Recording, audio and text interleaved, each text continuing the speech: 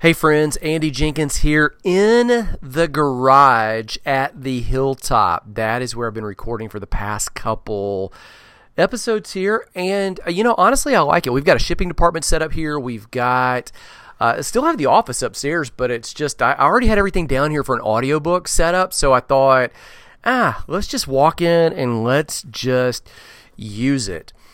Okay, so let me tell you what's going on with this. It's kind of, I don't really think of it as a series, but it's just kind of I guess it is a series. I'm doing topics here, talks on the same topic in a row. That tends to be a series. Okay, so here's what I've got. Here's what I'm hitting at. Last episode, I started talking about this idea that particularly for men, you are called to lead strong. Don't back down, lead strong. So you might have failed in the past. That doesn't mean you need to back down. You might have messed up in the past. That doesn't mean you need to back down. You might have even been overbearing or harsh as a leader in the past. That doesn't mean that you back down. You still want to lead strong. You want to love even stronger. Now, the content from all of this that I'm talking to you about, it really comes from this book that I put together in the summer. The name of it is Stronger: Biblical Insights for Men on Masculinity and Spiritual Leadership. Put it together when I was going to a church to talk for their homecoming event up in Bryson City, North Carolina. Was just kind of going through some old ideas that I had, really reshaping them, retooling them, making some slides and other elements, and thought, you know what, I'm going to just... This is looking like a book. It's shaping out like a book. It wouldn't take much more effort to transition it into a book. So made the book and decided to give the audiobook away absolutely free. So there's a link down in the show notes where you can grab that, and really started putting together some of the ideas for me that I want to implement, in my home right now in this big 4 or 5 year period of major life transition. It's some things that I really want to teach the boys, things that I want them to maybe refine and shape as their own, building on what I've put here, taking my best shot at it, and they keep shaping it and tooling it. It's things I want the girls to know in sense of, what kind of guy do I even look for? Which kind of guys should I see and instantly say, hey, thanks, you're a nice guy, but no thanks, not marriageable material. So that's really where all of this came from. Okay, so here's what I want to do. In this talk, I want to discuss really area number 1 of authority, and that is the family. In the next talks, I'll do area number 2, which is really spiritual area. That's kind of the church. In the next talk after that, I'll talk about the government or civic authority, civic leadership. But the first domain of authority, and that is the word I'm using. It's been misused, it's been mislabeled, it's been taken and hijacked. Really kind of want to put it in a healthy sphere. The first area of authority is, I believe, the family. And in the scripture, it's the man that's called to lead. Now, leadership, I really believe, entails responsibility and influence. It doesn't mean the woman doesn't lead. It doesn't mean the woman doesn't hear the voice of God. It doesn't mean the woman is not incredibly gifted. It doesn't mean that the man dominates her. In fact, we're going to talk through that in this episode and in a future one that I've got planned. But it does mean there are some things that we need to hold in tension. 1 Corinthians 11:3, Paul says, the head of the woman is man. Another passage, Ephesians 5:23, Paul says the husband is the head of the wife. Now, in each of those verses, both of them, it's the leadership and the headship of Christ over the church, as well as, catch this, his sacrificial love for his bride.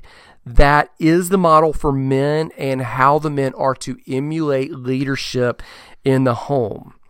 Now, what we learn in Scripture is that the model of Christ in the church is really an image where we see how men are to lead. Also, we see that this is anchored in creation. So in 1 Timothy 2:12, very confusing verse. I don't even know if I can untangle it. Paul says that it's because of creation he doesn't allow a woman to have authority over a man. The idea is that Paul is rooting down on creation, not culture. He's rooting on Christ, not culture. It does not mean that these aren't complex ideas. It doesn't mean that they're tidy and they're simple to get through. It does mean that there is something larger than just the whim of the latest cultural craze that we need to look at. Now, if we look at the whim of the cultural crazes, there are times culturally that men have oppressed women. There are times culturally that women are elevated to a different place than I really think they should be as well. So we want to get into these verses. We want to really take some time to unpack them. Not that we're going to resolve it all here. And we want to see, okay, how do we lead strong, love even stronger, do it in a healthy way? So Paul reminds us, he says, go back to God's original intention before sin and folly enter the picture, because it's not sin that causes men to lead. A lot of cultures will say, oh, it's sin that causes men to lead. They'll go, oh, look at all these chauvinists. Rather, it's sin that causes men to lead in ungracious ways.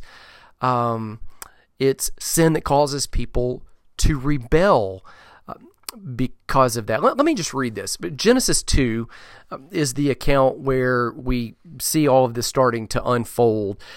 Genesis 2:7, the Lord God formed man out of the dust of the ground and breathed into his nostrils the breath of life, and man became a living being.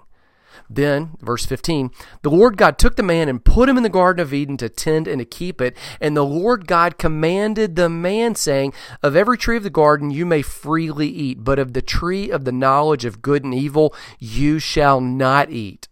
For in the day that you eat of it, you will surely die. Then the Lord God said, it is not good that man should be alone. I will make a helper. Okay, there is a hot word right there. I will make a helper comparable to him. Out of the ground, the Lord God formed every beast of the field and every bird of the air and brought them to Adam to see what he would call them. And whatever Adam called each living creature, that was its name. So Adam gave names to all cattle, to birds of the air, and to every beast of the field. But for Adam there was not found here's that word again, helper comparable to him. And the Lord God caused a deep sleep to fall on Adam, and he slept. And then God took one of his ribs, and he closed up the flesh in its place. Then the rib which the Lord God had taken from the man, he made into a woman, and he brought her to the man. And Adam said, this is now bone of my bones and flesh of my flesh. She shall be called woman because she was taken out of a man. Therefore, a man shall leave his father and mother and be joined to his wife, and they shall become one flesh. And they were both naked, the man and his wife, and were not ashamed. Now, that's a long passage, a lot of hot words in there. Here are a few things that I want to highlight to you, though. Okay, so just a couple bullet points. 1, 2, 3, 4, 5 that I have in my notes. Number 1, God formed Adam from the dirt. He then breathed life into the man, and he lived. Here's the second observation. God told Adam not to eat the tree of knowledge of good and evil. This happened presumably before Eve was created. Bullet point number 3, God saw that it was, here's the quote, not good that man was alone. This is the first instance of not good that we see in creation. After every other thing that God made, he said it was good. Saw it, it was good. Saw it, it was good. Sees this, man's alone, not good. And this observation, it occurs after Adam saw all the other animals and that they had mates. My thought that I really write about in another resource, the Advanced book, is that God probably already foresaw this issue. It's likely that Adam was like every other male on the planet, and he absolutely needed to see it for himself to understand that it was not good that he was alone.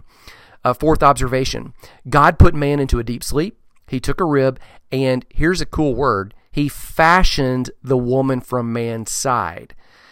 She was not taken from his head to rule over him, nor was she taken from his feet, that he might rule over her. That is language that I heard from my dad at wedding after wedding after wedding after wedding. I've seen him play this out in his relationship with my mom, and have seen him walk this relationship with her for decades, that he does not rule over her. She does not rule over him. He doesn't trample her. She doesn't trample him. She is at his side. And observation number 5 is about that word fashioned. God fashioned the woman in a different man than he formed the man. If you read back through the text, those are the words. Out of the dirt, Lord formed man from the dirt. He fashioned the woman from his rib. So you and I would quickly read through the English and rarely notice that difference. In fact, until somebody pointed this out to me, I did not notice the difference. However, here it is. You might not have seen it before. He fashioned the woman. The two words are radically different in the Hebrew, denoting a higher level of care, a greater degree of precision, a more elevated design being taken with the woman. She is the final feature of the created order. She is the crown. She is not just a different version of the guy. She is an elevated. This is 2.0. This is something exquisite. Now, those of you who are Hebrew scholars who want to look this up in the scripture, or you want to go find a commentary or a lexicon, the word for the man is yatsar. The man was yatsard. It means to make, to form. It's used to describe a potter and a clay. It is still an intimate connection. It's imagery we see all throughout the scripture. The woman, however, is not yatsar like a potter and clay. She is bana or bana, to build up, to fashion, to shape. It is a higher level of creative genius and usefulness. Now, all of that leads me to these final 2 notes, okay? Presumably, after all that happens, we see the woman. God never told Eve directly from the text not to eat the fruit, but the serpent targets her. And instead of tempting her to act diametrically opposed to the word of God, he, as he later does with Jesus in the temptation scenes in the wilderness, he incites her to question what God has said. Genesis 3:1 tells us that the serpent asked Eve, "Did God really say?"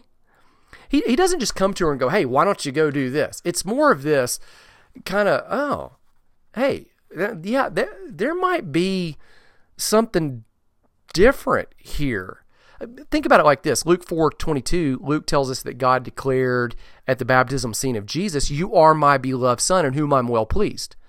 Satan then countered at the temptation scene immediately thereafter, "If you really are the son." You see, he removes that word beloved, and he just puts in that doubt, sprinkles in that question. That's how this entire thing begins.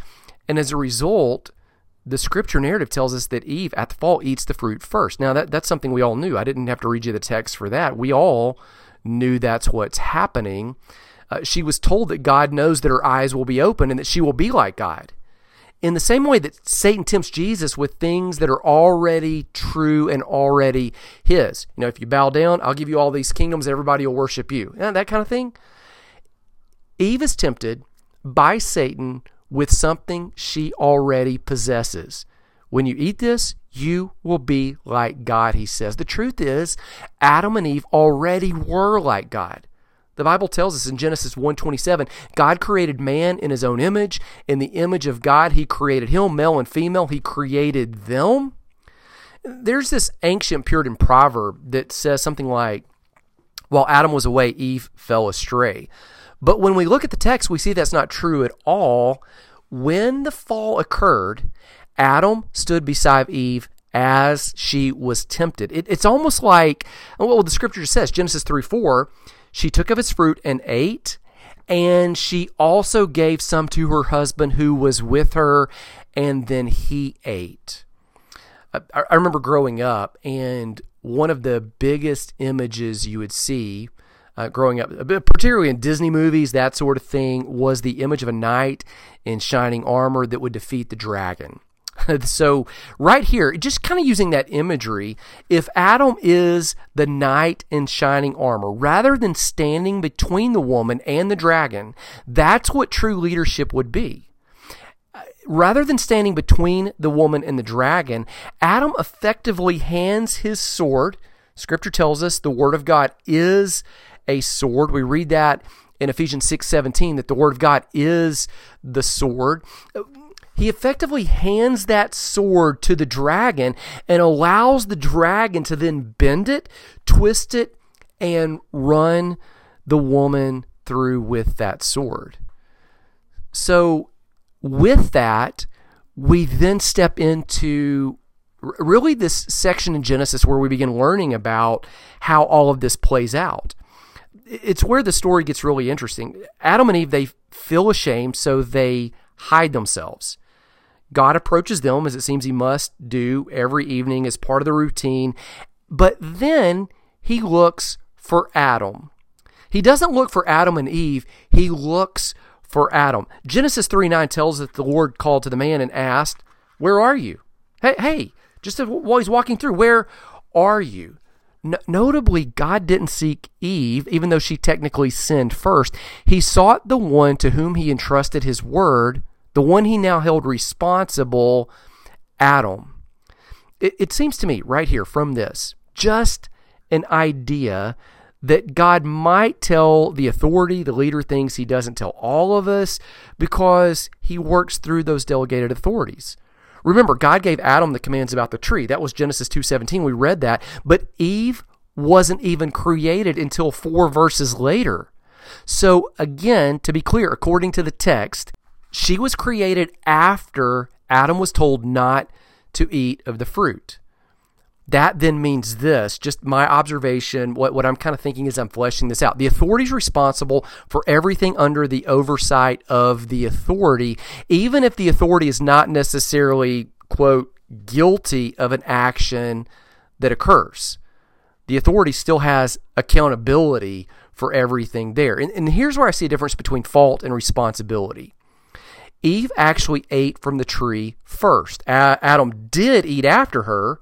However, 100% of the issue at hand, though it perhaps might be, and I really say might be, because he was standing right there and he knew what was going on, might be her fault. It is 100% his responsibility. When you're reading the New Testament, Paul says in 1 Timothy 2:14, Eve was deceived, yet Adam intentionally defied God. And Paul says those are two radically different things, when you're deceived as opposed to intentionally defiant. Here's what it says. And Adam was not deceived, but the woman, being deceived, fell into transgression. Here's another element I see. I really don't think Satan cares about your authority structure in your home. He will go after the woman. He will go after the kids. He doesn't just come knock on the door and go to the man straight up and say, "Hey, you want to fight? Winner take all." What he actively seeks anyone he can steal, kill from, or destroy.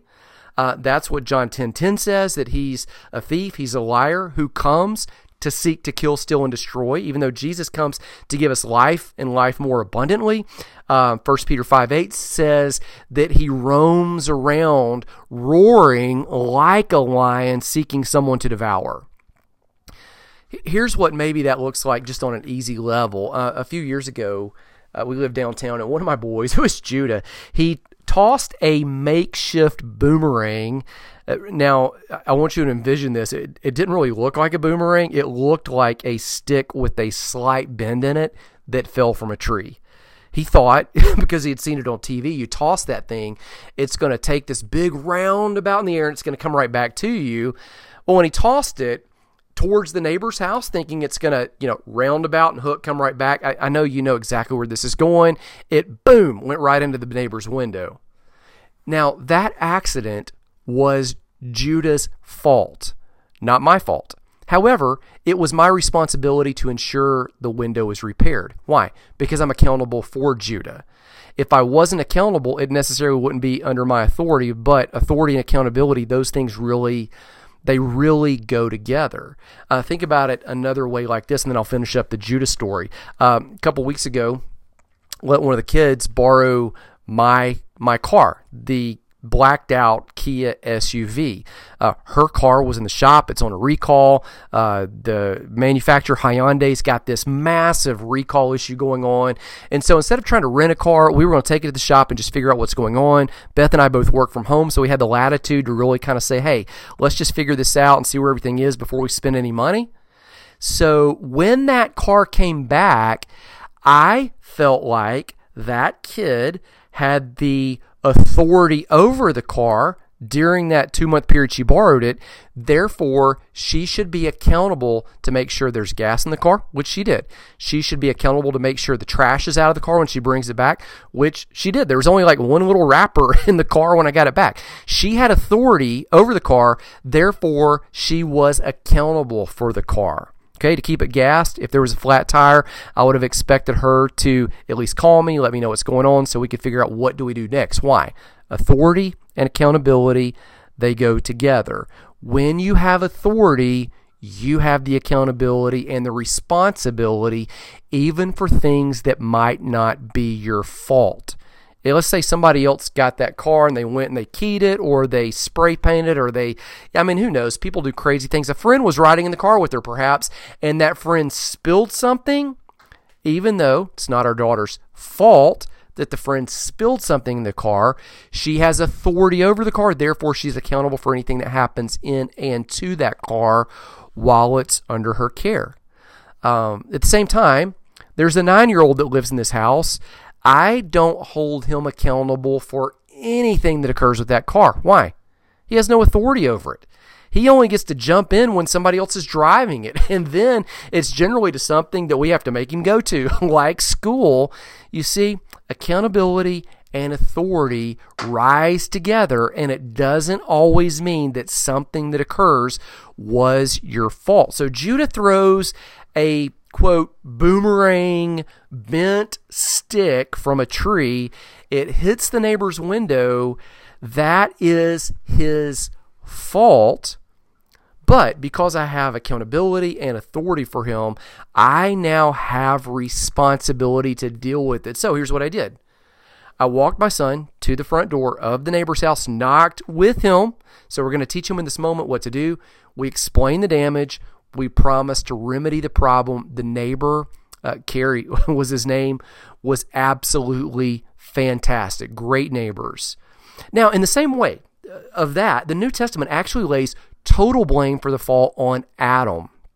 So many times as men, we want to look at leadership as what should I expect or get from other people. But here's what I'm saying. When the Bible starts talking about these words, headship, when the Bible starts talking about these words, leadership, it's not what can I get so that I gain. It's what can I give so that other people are propelled forward towards their purpose. It's a completely different upside down model of leadership. And we react to it, I think, culturally now because we haven't seen it play out in the way the Bible describes it. When it's played out in the way the Bible outlines it, man, people thrive, they come alive, and so they hunger for that type of leadership. And this is why I'm saying, men, you don't need to lead less. You need to lead strong. You need to love even stronger. So the New Testament lays total blame for the fall on Adam, even though Eve ate the fruit first. We read in Romans 5:12 that sin entered the world by the action of one man. By the action of one man, sin entered into the world. It doesn't say by the action of one man. It doesn't say combined with the woman. It doesn't say by the action of a woman alone. It says by the action of one man. So when God seeks them in the garden that evening in the cool of the night, as he did every afternoon, it seems, he goes for Adam. Here's where it gets kind of odd, and it plays out exactly like we play things culturally today. Rather than taking extreme ownership of the situation, Adam does what I've done, what many men do. He starts shifting the blame. First, he looks and blames the woman. And now that made sense. After all, she was there. She ate the fruit first. So when God says, hey, what happened? Why are they hiding? He responds, the woman. Well, right there, the woman. And then he blames God. He says, the woman, whom you put here. He reminds God that this woman, even though Adam was alone, this woman was his idea. And again, Scripture, Romans 5:12, reminds us, no. Through one man, sin entered the world, and death through sin, and thus death spread to all men. It does not say anything about the woman. Now, if you remember what the serpent told Eve, if you remember the story from the text, it's in Genesis chapter 3, the serpent told Eve that they would not die, that they would not die. And in a sense, he was right. They didn't die that day, but things did change, and they changed radically. For instance, I really believe that because of sin, many men right now tend to not lead, or we tend to lead in ungodly ways. Genesis 3:15 tells us that there's now this enmity, this tension between the man and the woman. We no longer trust women as readily as we did before. As such, we question her, and instead of leading in a gracious way, side by side, walking with, and that leadership being, hey, I'm going to take responsibility, and I'm going to step in front to protect, not to dominate, we tend to dominate. I don't think God intended for that to happen. The chauvinistic type of leadership, it results from sin and our ensuing mistrust of each other. I think sin also causes women to desire to lead, and I don't mean that women can't lead. I mean it causes them to want to dominate men. One of the results of the fall is that women's desire is for their husbands, yet the men, rule over those women instead of leading graciously. That word desire, it's used in Genesis 3. It's the same word used of how sin seeks to master Cain. It is this intense yearning to somehow capture and contain and then constrain. So what I've seen is a lot of women feel this tension, even though this is directed towards men. This might kind of let you in on a tension that at least my perspective, anyway, is women tend to crave a man to love and to lead them. They don't like to be alone.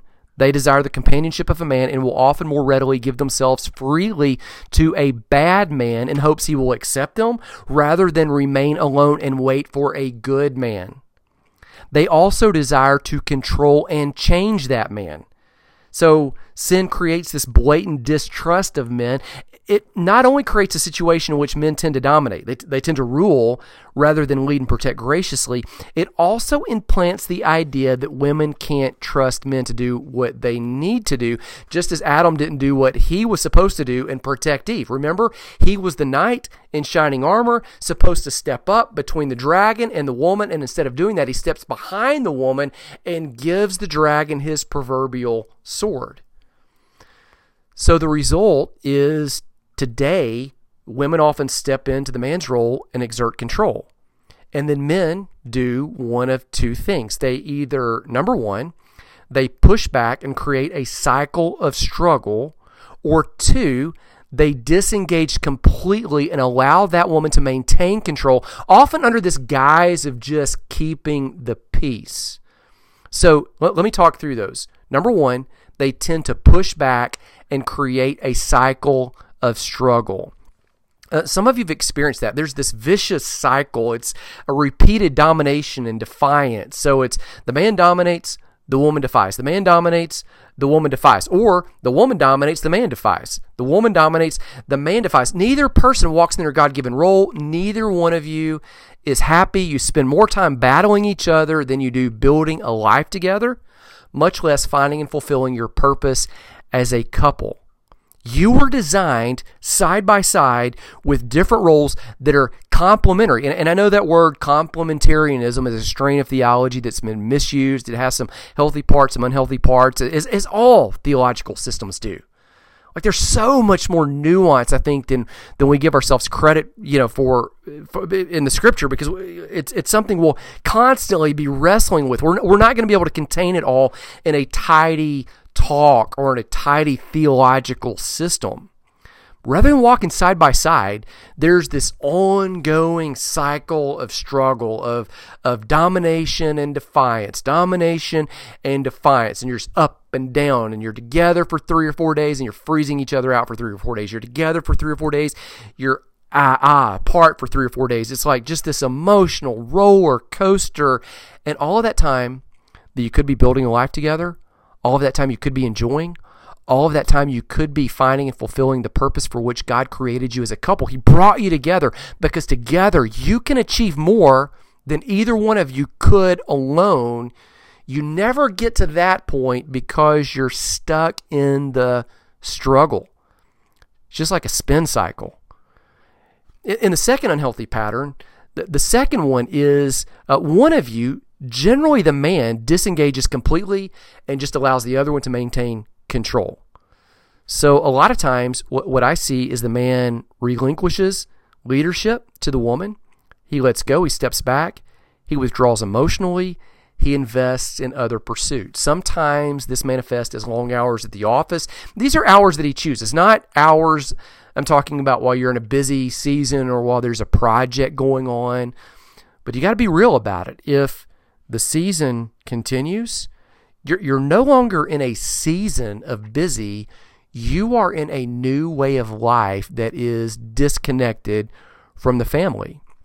Other times, it might be hobbies that fill the void, that occupy the time. Things like excessive video gaming, extended time hunting or playing golf, or other times spent away from the family. And here's the tension. Hobbies can be a healthy part of a balanced life. So the goal is not to eliminate those, but it's to enjoy them in a life-giving way that foremost honors the family. Now, all of these cycles, and there could be others, these are just the two major that I see, all of this originates in the fall. Sin creates fractured relationships with each other and the authority. So it creates this space where no longer is the man stepping in and saying, hey, I'm going to love you, and I'm going to make it my sole foremost priority. Not the only thing I do, but this is the center, is to protect you, to love you, to elevate you, to find and fulfill your purpose. The sin hijacks all of those structures that are put in place for our good. Now, I don't have time for it, so I'm going to take a crash landing on this episode, and what I'll do is I'll come back. You say, well, is there something we can look at? Is there a game plan? And I would say yes.